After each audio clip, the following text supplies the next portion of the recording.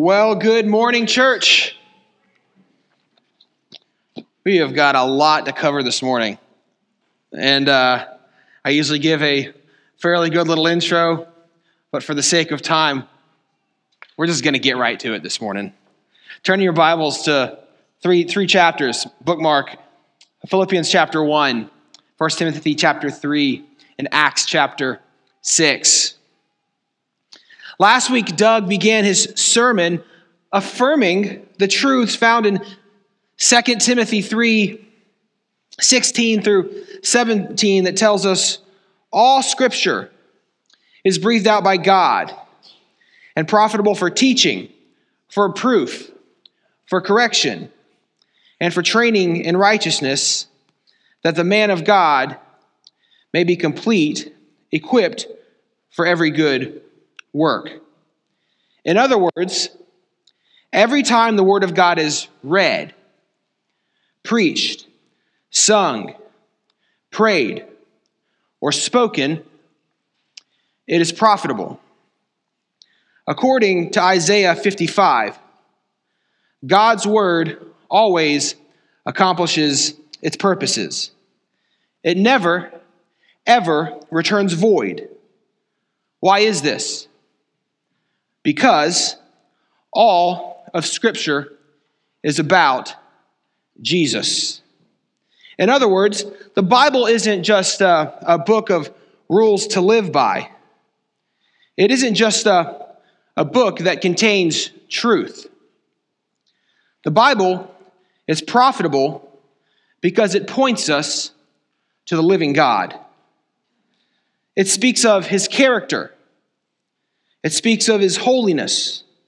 It speaks of His providence, His glory, His love, His justice, His grace, His wrath. When we open the Bible in hopes of seeing Jesus, it is always profitable because we will find Him. Today we'll continue our ecclesiology series by focusing on the church office of deacon. Now, if we're not careful, church, the topic of church leadership is a topic that could potentially be thought about completely devoid of Jesus. It's possible. We might think that the primary message of preaching about church leadership is simply about order or structure in the church. The primary motive behind teaching about church leadership could be to get our church polity right. See, it can be tempting to treat the issues of church offices simply as an academic exercise. However, friends, I want us to see the ministry of church leadership directly related to the work and character of our Lord Jesus Christ. Specifically, I want to focus on how the Lord uses deacons as He builds His church. That is our topic this morning, the topic of deacons. And in order to accomplish this, it is vital that we first meditate on an oft-forgotten role that Jesus plays in our lives.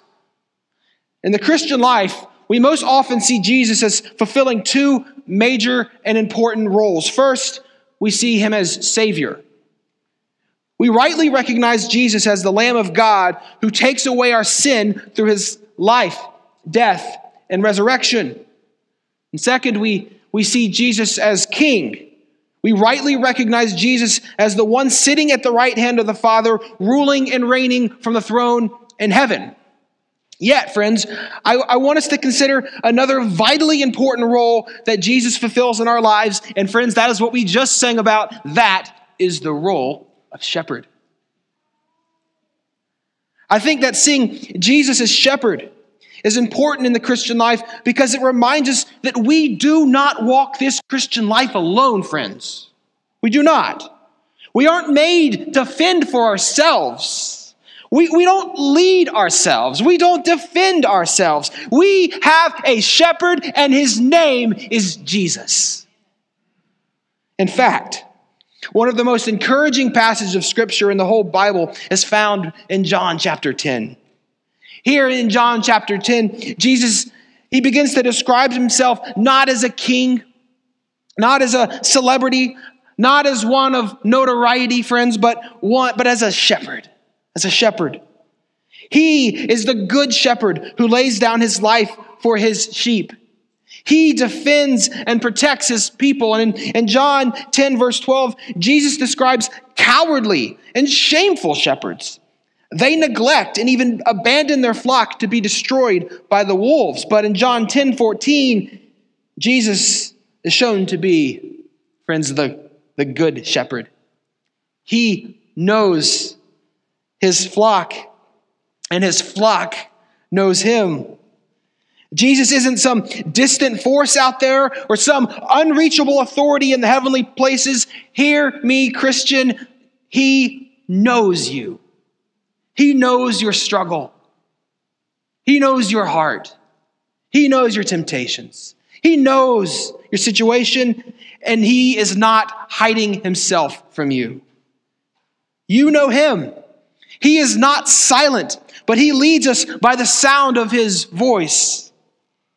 In fact, John 10:27 tells us that all of Jesus' sheep hear his voice and respond by following him. Then one of the greatest statements, I think, in all of the Bible is made in John 10:28, where Jesus says this, listen, friends, I give them eternal life, and they will never perish, and no one will ever snatch them from my hand. In other words, all of those who are in Christ will never be removed. They are safe and secure in Jesus' hand. Friends, our shepherd protects us and keeps us in his fold. He is truly a good shepherd. He didn't save us and then leave the rest up to us. Moment by moment of every day, Jesus shepherds his people and he leads them. The truth. He guides us, encourages us, convicts us, and equips us by the power of his word through the Holy Spirit as we walk with him. In fact, you might recall, as Doug preached from 1 Peter chapter 5 last week, that in 1 Peter 5:4, Jesus is referred to as the chief what? The chief shepherd. It's such an interesting description for Jesus. See, for Jesus to be the chief shepherd implies that Jesus is in charge. I would love to introduce you to the chief shepherd, to the senior pastor of our church. His name is Jesus. You see, in the ancient Near East, a chief shepherd was the shepherd who gave orders to all of the other shepherds. He stood over and above the other shepherds as they did their jobs. This seems to be how Peter is describing Jesus in 1 Peter 5. Jesus is the chief shepherd to whom other shepherds will give an account to. These other shepherds, you might remember from last week from Doug's sermons, they're called what? Elders. And the primary job of the elder is to shepherd the flock of God. Shepherd the flock of God. Of God. In other words, it isn't their flock. It is God's flock that they are called to lead, protect, and feed. Yet the elders don't have ultimate authority in God's church. They are simply stewards of the authority given to them by the chief shepherd, Jesus, to whom they will give an account, which Doug talked about last week. In other words, elders are not free to create their own job description. They are not free to neglect that which Christ has called them to do. Their job is to shepherd the flock under the authority of their chief shepherd. Jesus is the chief shepherd. Elders are the under-shepherd. In fact, one glorious truth that I want us to understand this morning is that Jesus shepherds his church through men that he raises up called elders. I'm going to say that again for you. Jesus shepherds his church through men that he raises up called elders. Specifically, elders are meant to be means of grace by which the chief shepherd shepherds his flock. Said more plainly, Jesus shepherds his church through biblical elders. And see, this is fairly evident when we consider Jesus' words to one of the church's first elders, the Apostle Peter in John chapter 21. After his resurrection and shortly before his ascension to the throne in heaven, Jesus has an intimate conversation with Peter. And over the course of a few minutes, Jesus asked Peter several times, if what? If he loves him. And so Peter, perplexed by the question, emphatically answers yes each time. Yes, Jesus, I love you. To which Jesus tells Peter that if he loved Jesus, he would take care of his sheep by feeding them, shepherding them, and again reiterating, emphasizing, feeding them. See, hear me, friends. Jesus' sheep are deeply important to Jesus. Let me get a little more personal to you. If you're a Christian, you are very important to Jesus. You are not an afterthought. To love Jesus is to love what Jesus loves. And Jesus loves his sheep. Because Jesus loves his sheep, he's entrusted his sheep to be cared for by elders. These elders, these under-shepherds, feed the sheep the word of God as they constantly put Christ before the church through the scriptures. This is the single most important job of the elders. They bring the scriptures before the flock to feed them.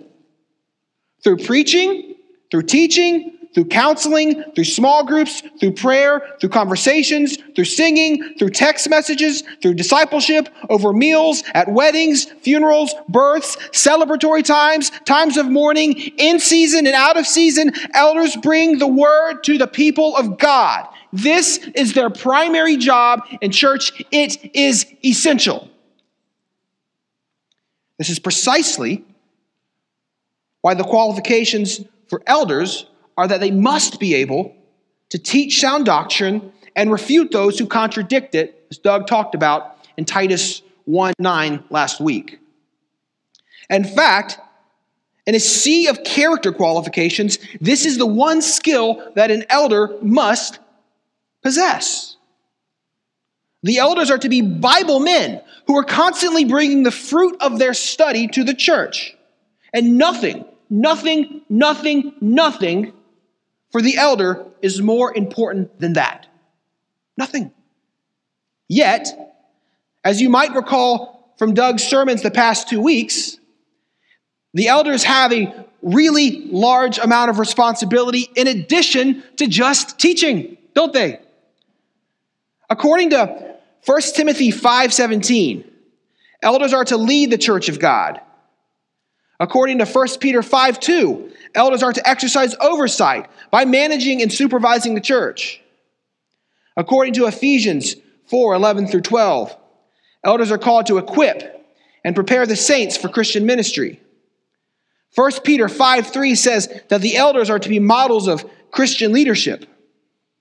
1 Peter 5:2 indicates that pastors are to shepherd the whole church. Acts 20:28 says that shepherding looks like feeding, protecting, leading, and even healing within the church. According to Acts 15, Acts 16, and Acts 21, elders took care of judging doctrinal disputes. According to Acts 20 and Titus 1, elders are to guard the church from false teachers. According to 1 Timothy 3, elders are to care for the church of God. According to Acts 20, elders are to help those within the church who are weak. In James 5, elders are to pray for the sick and anoint them with oil. In 1 Timothy 4:14, elders are to lay hands on certain gifted individuals. According to Acts 11:29 through 30, elders are responsible for church finances. According to Acts 11:15 and 21, elders represent their local church to other local churches. And elders are to do all of this by being held accountable by God the Father, according to Hebrews 13:17. Needless to say, that list might have just exhausted you as it exhausted me reading it. Needless to say, friends, being an elder is hard work. It's a lot of work. They're to teach, but they've got a lot more to do than just teach. The job description is daunting. When you really consider how much work it requires to be a faithful and biblical elder, it is quite intimidating. It also sheds quite a bit of light as to why a plurality of elders is needed within a church. No mere man could accomplish all of these things and still be biblically qualified to be an elder. I'd love to meet him. I do not care if ministry is your sole vocation. There are not enough hours in a day for a single man to accomplish all of these things and still lead his family well. Yet, even if there is a plurality of elders who are all dedicated to this work, the workload still becomes daunting. When you look at the tasks and the people and the responsibilities, ministries can quickly begin to fall through the cracks, even with a plurality of elders. However, I want us to see that each of these tasks given to the elders is important. All of them. Because they're all a way that the chief shepherd, Jesus, shepherds the flock. That's why they're important. If we are to be a people longing to be shepherded by Jesus, and we acknowledge that in his sovereignty, Jesus gives us under-shepherds to take care of us until Christ comes, we should be a people longing for church leadership to have the bandwidth and capabilities to accomplish their Christ-exalting roles and responsibilities. It should be our prayer. If we truly connect the shepherding of elders to the shepherding of Jesus, the heart of the church should be like, we want them to be able to do what they're called to do. It should be our prayer. So perhaps now you're wondering, Brian, I thought you were supposed to be preaching on deacons today, and all you've talked about so far is eldership. Well, friends, my goal was not to have some extended recap on Doug's sermons over the past 2 weeks. He did quite a good job. I just wanted you to feel the deep importance of elder work as it relates to the work of our chief shepherd. I also wanted you to see how daunting their workload is. Their workload is supposed to be.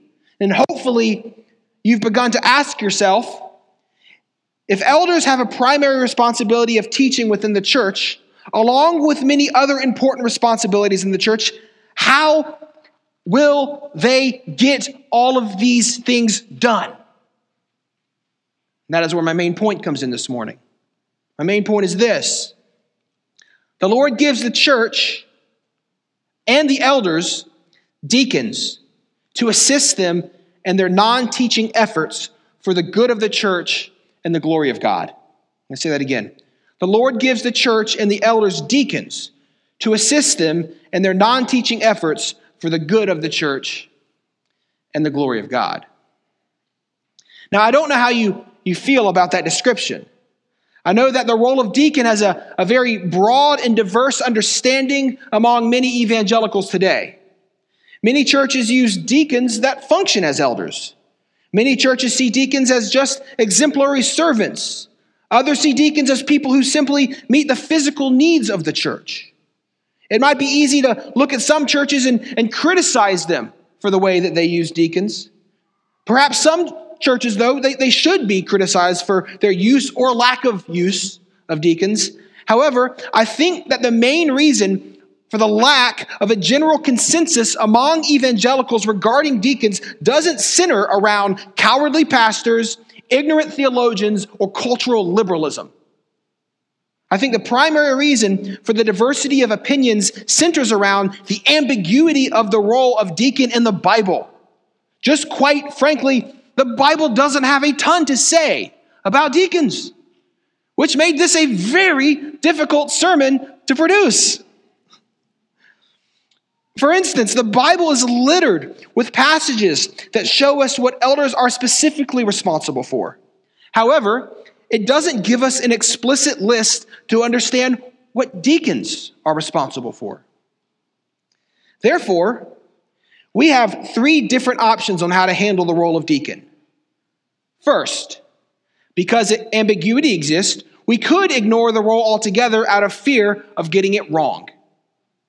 Second, we could feel the complete freedom to use deacons however we see fit, devoid of the text. Third, we could take the limited amount that the Bible does have to say about deacons and do our best to faithfully obey what he has called us to do as a church based on his wise providence he has given us in his word. Friends, I believe that this third option is the most obedient and seeks to honor God the most.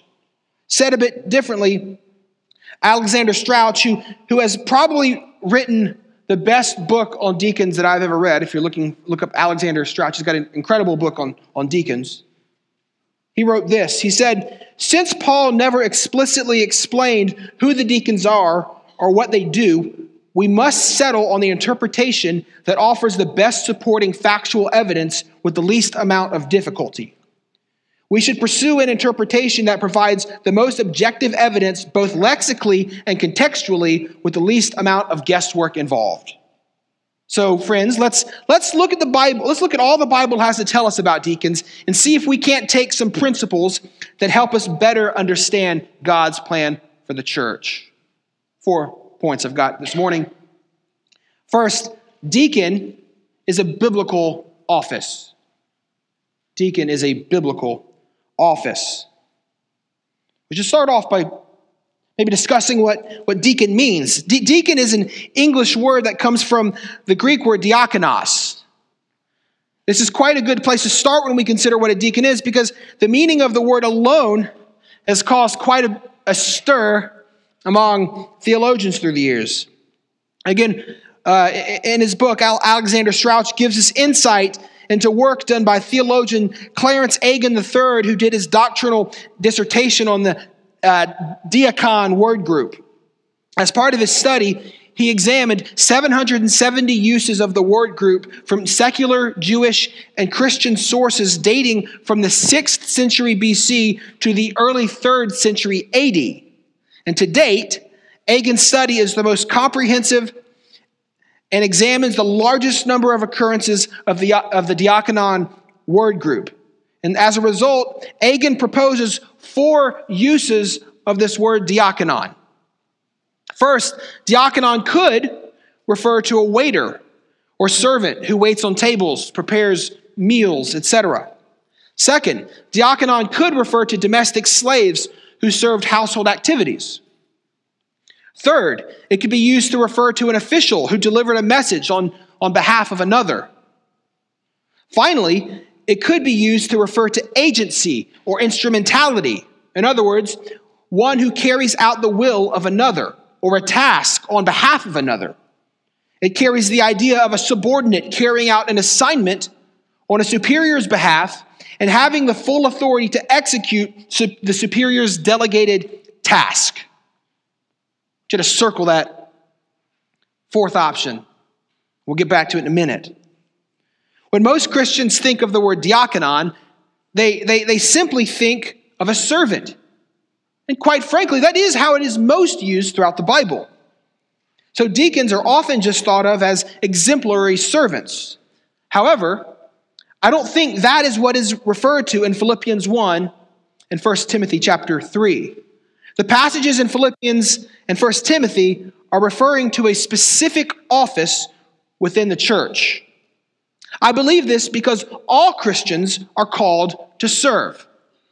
To a certain extent, all Christians are diakonon. Amen? Jesus said, if you want to be great, you'll be a what? An elder? No, a servant. As a Christian, we're all called to exemplary service to the Lord and to one another. However, as Paul greets the church at Philippi in Philippians 1:1-2, what do we read? We read this. Paul and Timothy, servants of Christ Jesus, to all the saints in Christ Jesus who are at Philippi with the overseers and deacons. Grace to you and peace from God our Father and the Lord Jesus Christ. In these short 2 verses, friends, Paul gives us reason to believe that the role of deacon is a specific office within the church. How does he do this? Well, Paul makes some distinctions in roles among the church there by greeting three different groups that were present. Paul greets the saints, Paul greets the overseers, Paul greets the deacons. In greeting the saints, Paul is speaking to the church as a whole. He is referring to the congregation. And throughout the epistle, Paul is thankful for the work of the church, their partnership in the gospel, their obedience, their financial gifts, among other things. In other words, this is a bunch of faithful believers. They're a bunch of servants. When Paul describes this church as a whole, it seems they are full of exemplary servants. They're all faithful Christians, and their service results in the gospel going forth. Next, Paul greets the overseers in the church. Of course, we might recall from last week that overseers are the pastors or elders. We use that word interchangeably within the church. These overseers are a group of qualified men that are set apart for the specific purpose of providing leadership and teaching in the church. Finally, Paul addresses a different group, the deacons.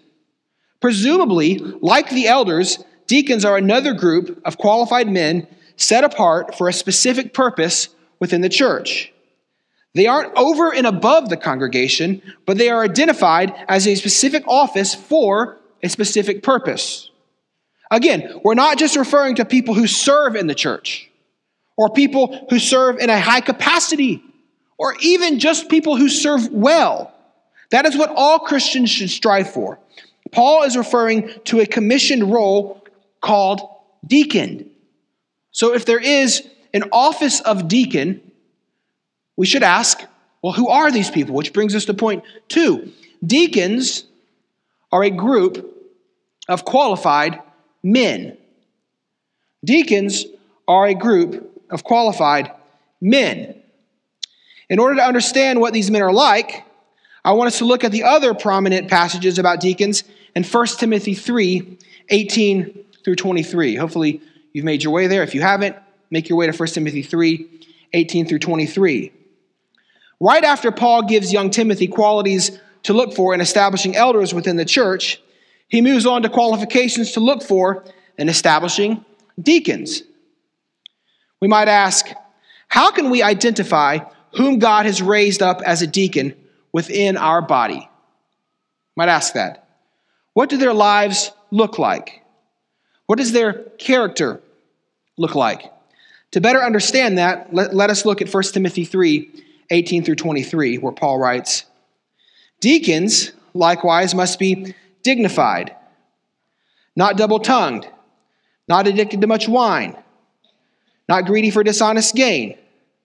They must hold the mystery of the faith with a clear conscience, and let them also be tested first. Then let them serve as deacons if they prove themselves blameless. Their wives likewise must be dignified, not slanderers, but sober-minded, faithful in all things. Let deacons each be the husband of one wife, managing their children and their households well. For those who serve well as deacons gain a good standing for themselves, and also great confidence in the faith that is in Christ Jesus." As we look at the only qualifications for the office of deacon found here in 1 Timothy 3, we can divide these qualifications into several different categories. First, we can see that deacons are to possess certain character qualities. Deacons are to possess certain character qualities. We see these character qualities listed in verse 8. Notice that these men are not just good old boys who've been at the church for a while, so we're going to make them a deacon. They're not successful business people with good personalities. They aren't well-connected people in the community. They're not particularly intelligent. Instead, these men are dignified, meaning they're well-respected and honorable. They're not double-tongued. Instead, they mean what they say, and they say what they mean. They aren't political. They don't say something to appease one group and say the exact opposite to appease another group. Deacons are also not addicted to much wine. I would also add, these men aren't reliant on any substance, but they can demonstrate self-control. They aren't greedy for dishonest gain. Deacons may work hard and earn a good living, but they are not out for dishonest gain. They aren't shady. They aren't cheats. Suffice it to say that deacons are men of high character. Second, we can see theological requirements for deacons. We see this in verse 9. These men aren't necessarily skilled theologians. They aren't necessarily skilled teachers. However, it is evident that these men hold the mystery of the faith with a clear conscience. They cling tightly to the gospel. They aren't just men that are willing to serve in menial ways and are worthy of our applause. These are men that you can look at and see that the gospel makes a difference in their lives. They submit to Christ. They love Jesus. They share the gospel. They are making disciples. They are maturing in their faith. They aren't stagnant Christians. They know the gospel. They treasure the gospel. They hold fast to the gospel, and their lives are marked by a gospel-centeredness. Third, we find that identifying a deacon requires a period of testing. Identifying a deacon requires a period of testing. The Bible doesn't give us some magic formula for what this testing looks like. However, we can assume that it refers to an extended period of time to ensure that these men who are being considered for the office of deacon meet these character requirements.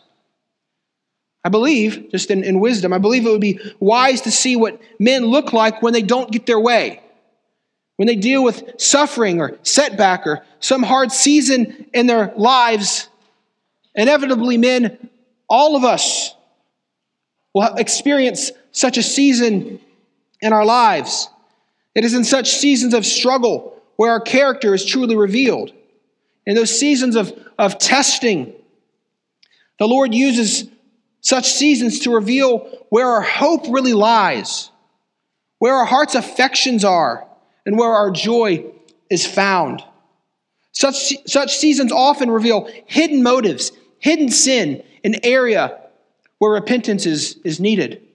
You can only evaluate this stuff over time. Such seasons also reveal hearts that truly hope in the Lord and provide sanctified responses to suffering.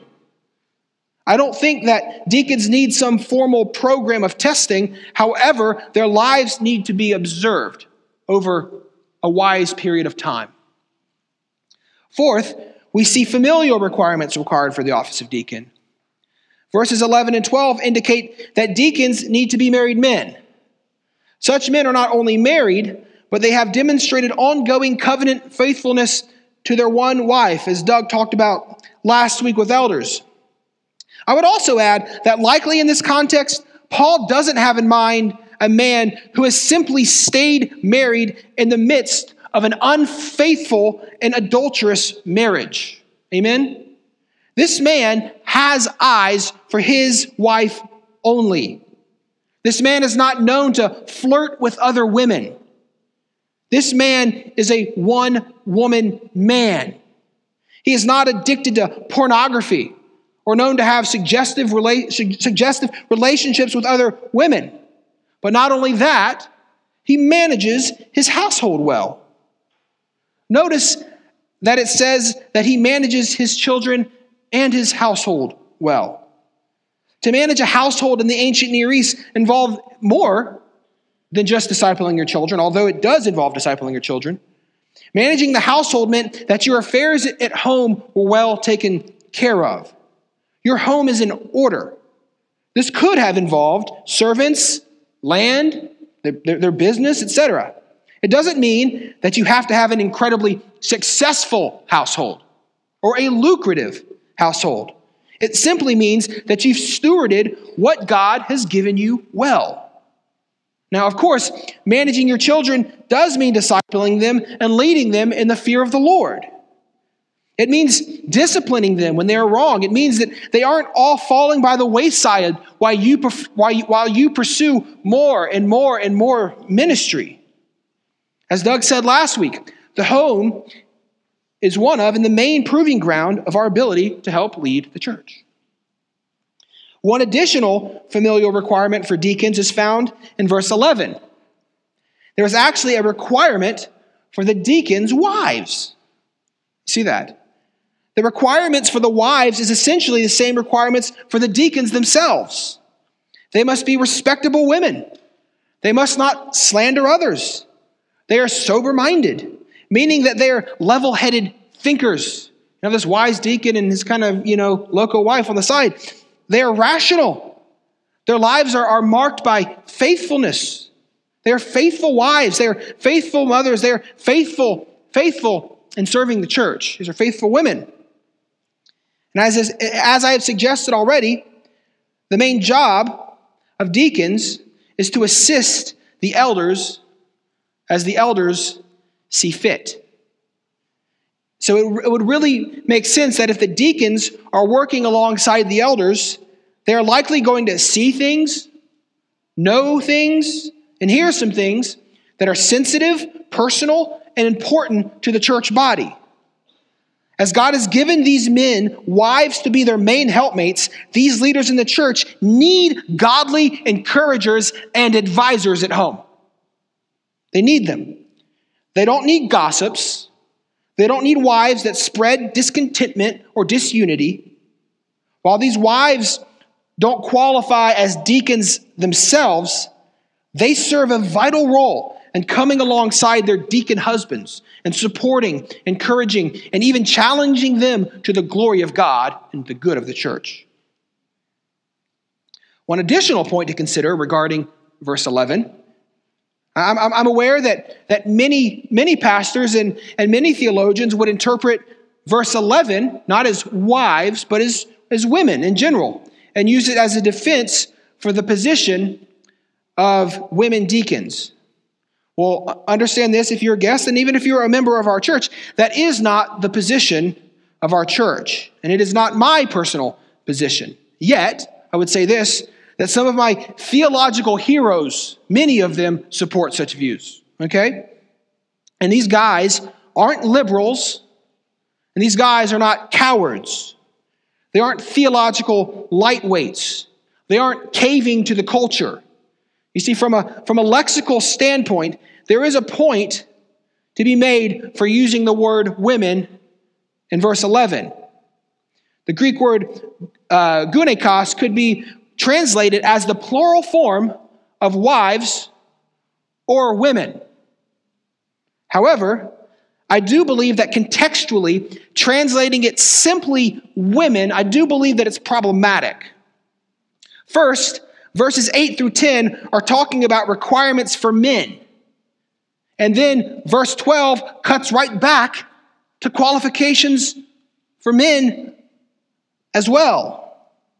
It would seem quite odd to think that Paul randomly gives a few character requirements for female deacons without any requirements for testing, and then begins to talk about requirements for men again. Contextually, it just doesn't fit. Next, it says that elders must be the husband of one wife. That isn't possible for a Christian woman to be the husband of one wife. Finally, and possibly most important, I found it problematic that within neighboring verses, theologians would translate gunekos, women in general, in verse 11, but would translate the singular form of the same word, gunekos, wife, in verse 12, only a few words later. I believe lexically and contextually, Paul is referring to the wives of deacons, not potential female deacons. Fifth, we see the reward of faithful deacon service. We see that deacons who serve well in their role gain a good standing for themselves. I believe that Paul is referring to a good standing among individuals within the church. Their service is notable and appreciated among the flock. Therefore, people tend to think highly of such people who are serving in such important and personal ways. Also, serving as a deacon seems to be a sanctifying experience for the man, as Paul notes that they will have great confidence in their faith. So, who are deacons? Who are deacons? They are a faithful group of biblically qualified men. Deacons aren't some second string level group of men who couldn't cut it as elders. Serving as a deacon isn't a stepping stone to becoming an elder.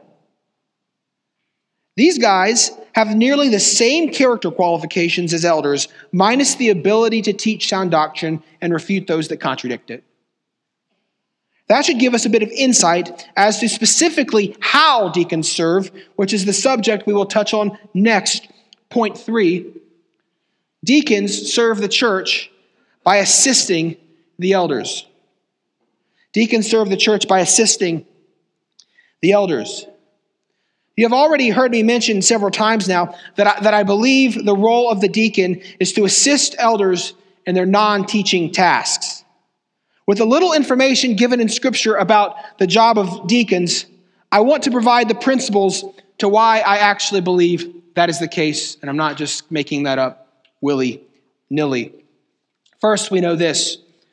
First, we know that deacons are not elders. Deacons are not elders. Scripture is clear that the final human authority in a church is the group of leaders, or is the group of elders that lead the church. Therefore, churches that tend to use deacons as a form of authoritative elders that govern the church, rather than a plurality of qualified elders, are in need of biblical reform. Every time the office of deacon is mentioned, it is also mentioned alongside the office of elder. Therefore, we know that they are two separate offices. Second, we know that the office of deacon is always listed alongside the office of elder. Therefore, we have reason to believe that the two offices are connected in some way, shape, or form. The office of elder is mentioned alone by itself many times throughout the Bible, while the office of deacon is never mentioned without mentioning the elders as well. Third, the qualifications for deacons found in 1 Timothy 3 are very similar to the elders, except for one major point, and that is deacons do not require the ability to teach sound doctrine. See, a deacon could potentially have the ability to teach, but the functioning of their role as deacon doesn't appear to require it. In the Bible, the main theological influencers in the church are elders as they shepherd the flock through teaching the word. Therefore, it seems logical to believe that if deacons have the same character and wisdom as elders, but not the ability to teach, they appear qualified to help elders in many of their tasks except teaching. Fourth, the term diakonos very commonly refers to agency or instrumentality, one who carries out the will of another or a task on behalf of another. You see, from a lexical standpoint, the idea of the deacons being assistants in helping carrying out the will of the elders is very, very appropriate, and likely the most accurate understanding of the term in the context of Philippians 1 and 1 Timothy 3. So when synthesizing all of these observations, I believe that the most logical understanding of how deacons serve is that they assist the elders in their non-teaching functions. So the next logical question one might have is, what types of non-teaching functions would the deacons help elders with? Well, simply put, the Bible doesn't give an exhaustive list of how deacons might serve the elders this way. I believe that the Bible gives us a rather clear function that the deacons are to serve, but it doesn't provide the form. It gives us the function, doesn't provide the form. Said differently, I believe that the form that elders use in a local church can vary depending on the strengths, weaknesses, and workload of the elder team in a given season. I believe that the various needs of a local church body in a given season can also influence how deacons are utilized by the elders. So rather, church, Rather than being frustrated by the lack of clarity that the Bible provides us regarding the specific tasks that deacons should assist with, I believe we can trust the wisdom and providence of God in knowing that He has given us in the Scriptures all that we need to see how deacons should serve. Perhaps in His wisdom, contextualized deacon work is His plan for the church. However, lest we think that the Bible doesn't give us any sort of indication of what deacon work could look like, I would like us to look at one passage of Scripture in our time remaining with the hopes of seeing the fruit of the type of work that deacons do. And for that, I want us to turn to Acts chapter 6. Acts chapter 6, beginning in verse 1. We're going to go through verse 7. And what we'll see there is point 4. Deacon service is very fruitful. Deacon service is very, very fruitful. In Acts 6, 1 through 7, we get an incredible picture of what deacon work could look like and its effect on the local church. If we look at Acts 6:1, we see that the gospel is going forth and the church, by God's grace, is growing. However, as the number of disciples is growing, a problem arises among the disciples. Apparently, the Hellenistic widows, which were the Greek-speaking Jewish believers, were being neglected in the daily distribution of food. Whether it was the sin of partiality or just simple oversight as the church was growing, the text doesn't expound on this. It's just, we would just guess. But regardless, whatever's happening here, this had become such a large problem that it reached the 12 apostles, who at this point in time were the elders of the church in Jerusalem. In verse 2, we see that the 12 apostles brought together the full number of the believers, the disciples, the congregation. In other words, it was the whole local church. And they said this: "It is not right that we should give up preaching the word of God to serve tables." It's not right. You see, you got to understand this. The apostles were not lazy men who were afraid of getting involved with personal disputes in the church. We just want to go sit in our ivory towers and study. It's not right for us to neglect that. You see, you got to understand, just a chapter earlier in Acts chapter 5, the apostles dealt with a fairly significant church discipline issue resulting in the death of Ananias and Sapphira as a result of their sin. All right? These guys weren't lightweights. Instead, we must understand that the church was growing. People were coming to know Christ as their Savior at a rapid pace, and these new disciples were in desperate need of sound gospel teaching. The apostles at this point in church history were God's chosen instruments to teach. They had many responsibilities, but none were more important than preaching the word of God. Therefore, they said, it is not right for us to neglect this responsibility to wait tables. Literally, the Greek denotes that it is not right for them to give up preaching the word of God to deacon tables. Therefore, the elders gave the church direction. They gave them direction in an effort to solve their problem. In verse 3, the elders told the whole congregation to choose 7 qualified men who would serve in this vital capacity to help the church in its time of need. It really is interesting to consider the qualifications for these men there in Acts chapter 6. They had to be men of character. In other words, they had good reputations. They had to be strong believers. In other words, they were full of the Spirit. Finally, they were known for their wisdom. Now, this, of course, is an abbreviated list, but it does compare quite interestingly to the qualifications for deacons found in 1 Timothy chapter 3, if you compare them.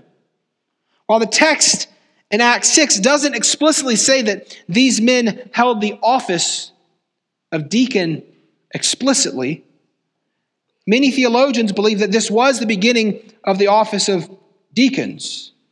For instance, the early church father Irenaeus, who was a disciple of Polycarp, who was a disciple of the Apostle John, noted that the men mentioned in Acts 6 were indeed the first deacons. Not only that, but as I mentioned a bit ago, the Greek phrase for what they would be doing at this moment, waiting tables, was actually the verb deaconing. Now, I'm not trying to convince you that these men were explicitly deacons. The text doesn't say that they were explicitly deacons. And the fact that our church's position isn't that they were explicitly deacons. I just want you to see that their work is at the very least, hear me, their work is at the very least very close to what deacons would do. It's a very good comparison. Interesting enough, even though the congregation identified these qualified men, they came from the congregation recognized them, they still worked under the authority of the elders. Notice that verse 3 denotes that it was the elders who would ultimately appoint the qualified men to this duty. Congregation picked them out, and the elders are the ones that said, and we will appoint them. This problem obviously fell under the umbrella of the leadership and oversight of the church responsibilities that the elders had, but they delegated responsibilities to these men who would then be under authority of the elders. And verse 4 shows us that the work of these 7 men allowed the elders to continue praying and teaching the word of God. In other words, the 7 men's service allowed these elders to do what only they were qualified and capable of doing in that very moment. Then in verse 5, we see something very, very encouraging. The whole church is pleased. You see that? Isn't that a miracle? I mean, it's just a miracle. I mean, it's tough to find situations where a whole church is pleased. However, it happened here, at least in this moment. They weren't, but now, while disunity, hurt, and frustration existed in the church, the elders listened to their congregation and quickly helped solve the problem by establishing these men to help lighten the load of church leadership. Praise God for wisdom of church leaders. They didn't need to wait until they had every detail figured out to act. They didn't need to pick themselves up by their bootstraps and work harder to fix it. They didn't need to neglect their primary responsibilities of teaching and prayer. No, hear this, friends. They said, yes, this falls under our jurisdiction, but there are plenty of godly men in this congregation that can help us solve this conflict. Identify them, church, and we'll put them to work. That's what they said. So in verse 5, we see the names of these 7 men. Then in verse 6, we see that these men were publicly identified and commissioned for service by the elders, by the laying on of hands and prayer. See that? They were identified. They weren't just serving in some unidentified capacity. Their role was explicit. It was intentional. The whole church knew who these men were and what their role was. It was not enough to say, well, we probably have some men who are already serving in this capacity in an unofficial role. No. For those elders in that church, these men were publicly identified, affirmed, and given real responsibility. And again, the whole church was pleased. However, let's not miss this last and perhaps most important detail. In verse 7, as a result of their table waiting and fixing this problem of disunity within the church, what do you see? The word of God continued to increase, and the number of the disciples multiplied greatly in Jerusalem, and a great many of the priests became obedient to the faith. Isn't that incredible? Not only was the fruit of the ministry of the 7 unity among the church, people were coming to know Christ because the word was able to continue going forth.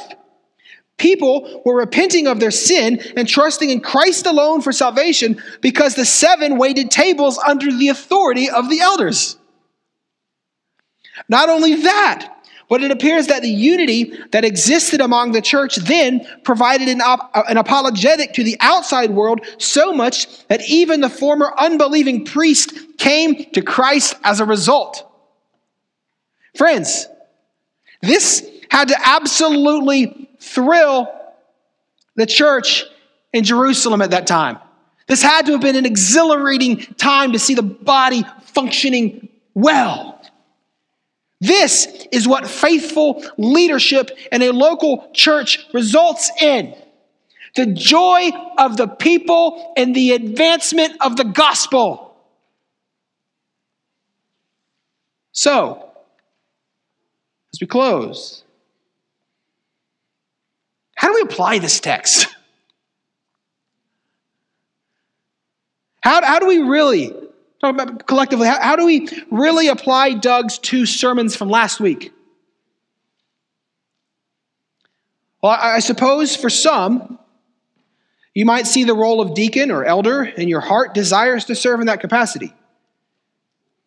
Friend, if that is you, my encouragement would be to spend time in prayer asking the Lord, not for open doors, but to make you more like Christ.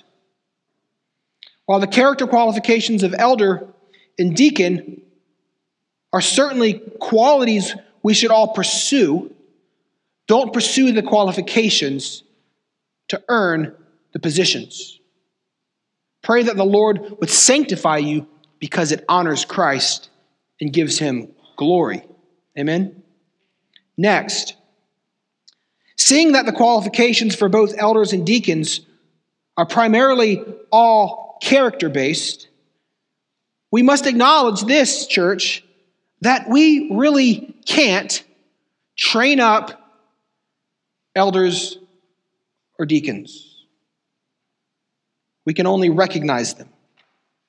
Sure, we can aid in the theological education of the men of this church. We can perhaps help them become better teachers of the word. However, no group in this church has the power to actually sanctify or change a man. Only God can do that.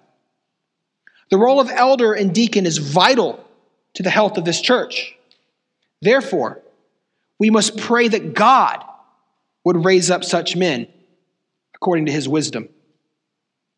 However, I must acknowledge that the overwhelming majority of the people in this room will never become an elder or a deacon.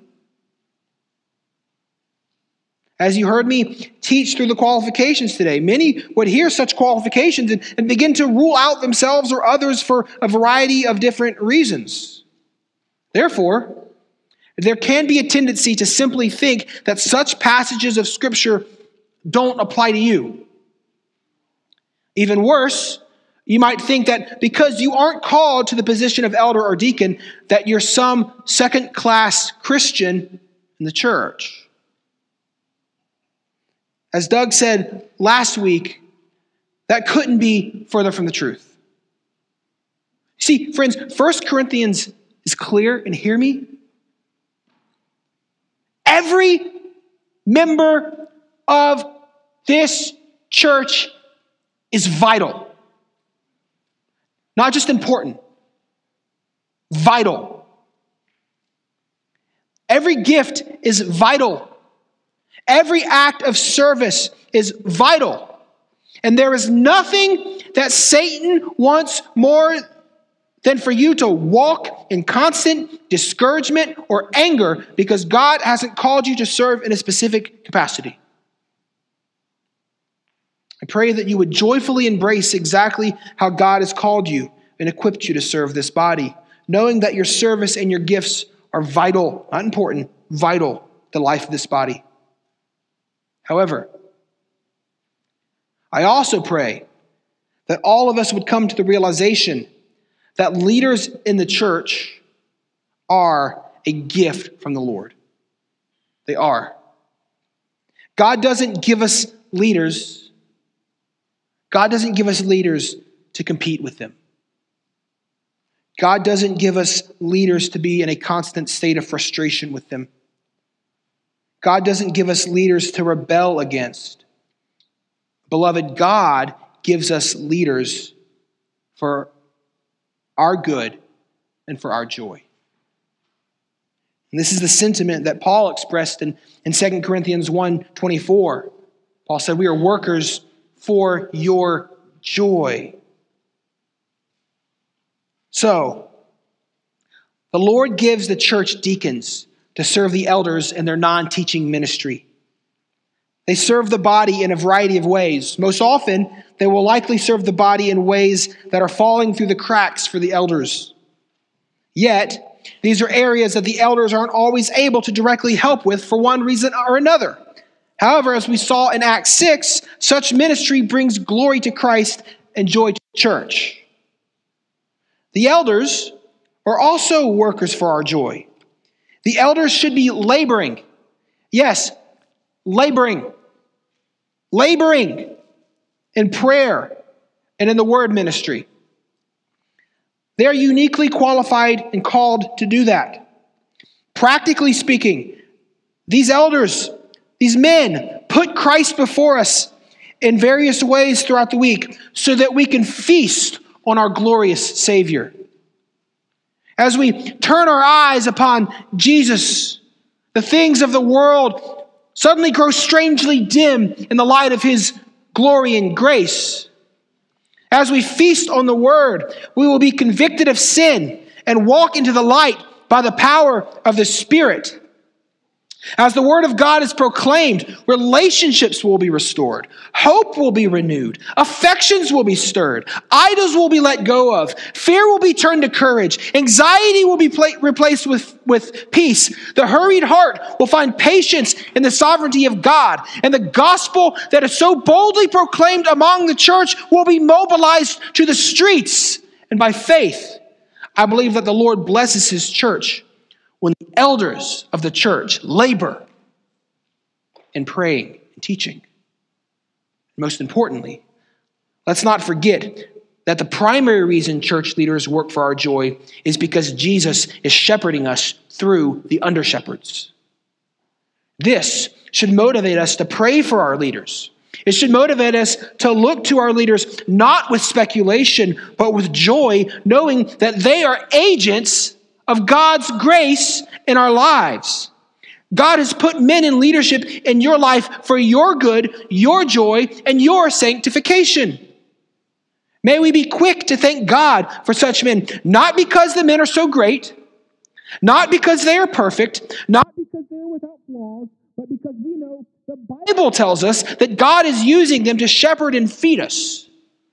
No matter what our current area of service is, no matter what it is, no matter what your role is, this reality should give us great joy and great peace.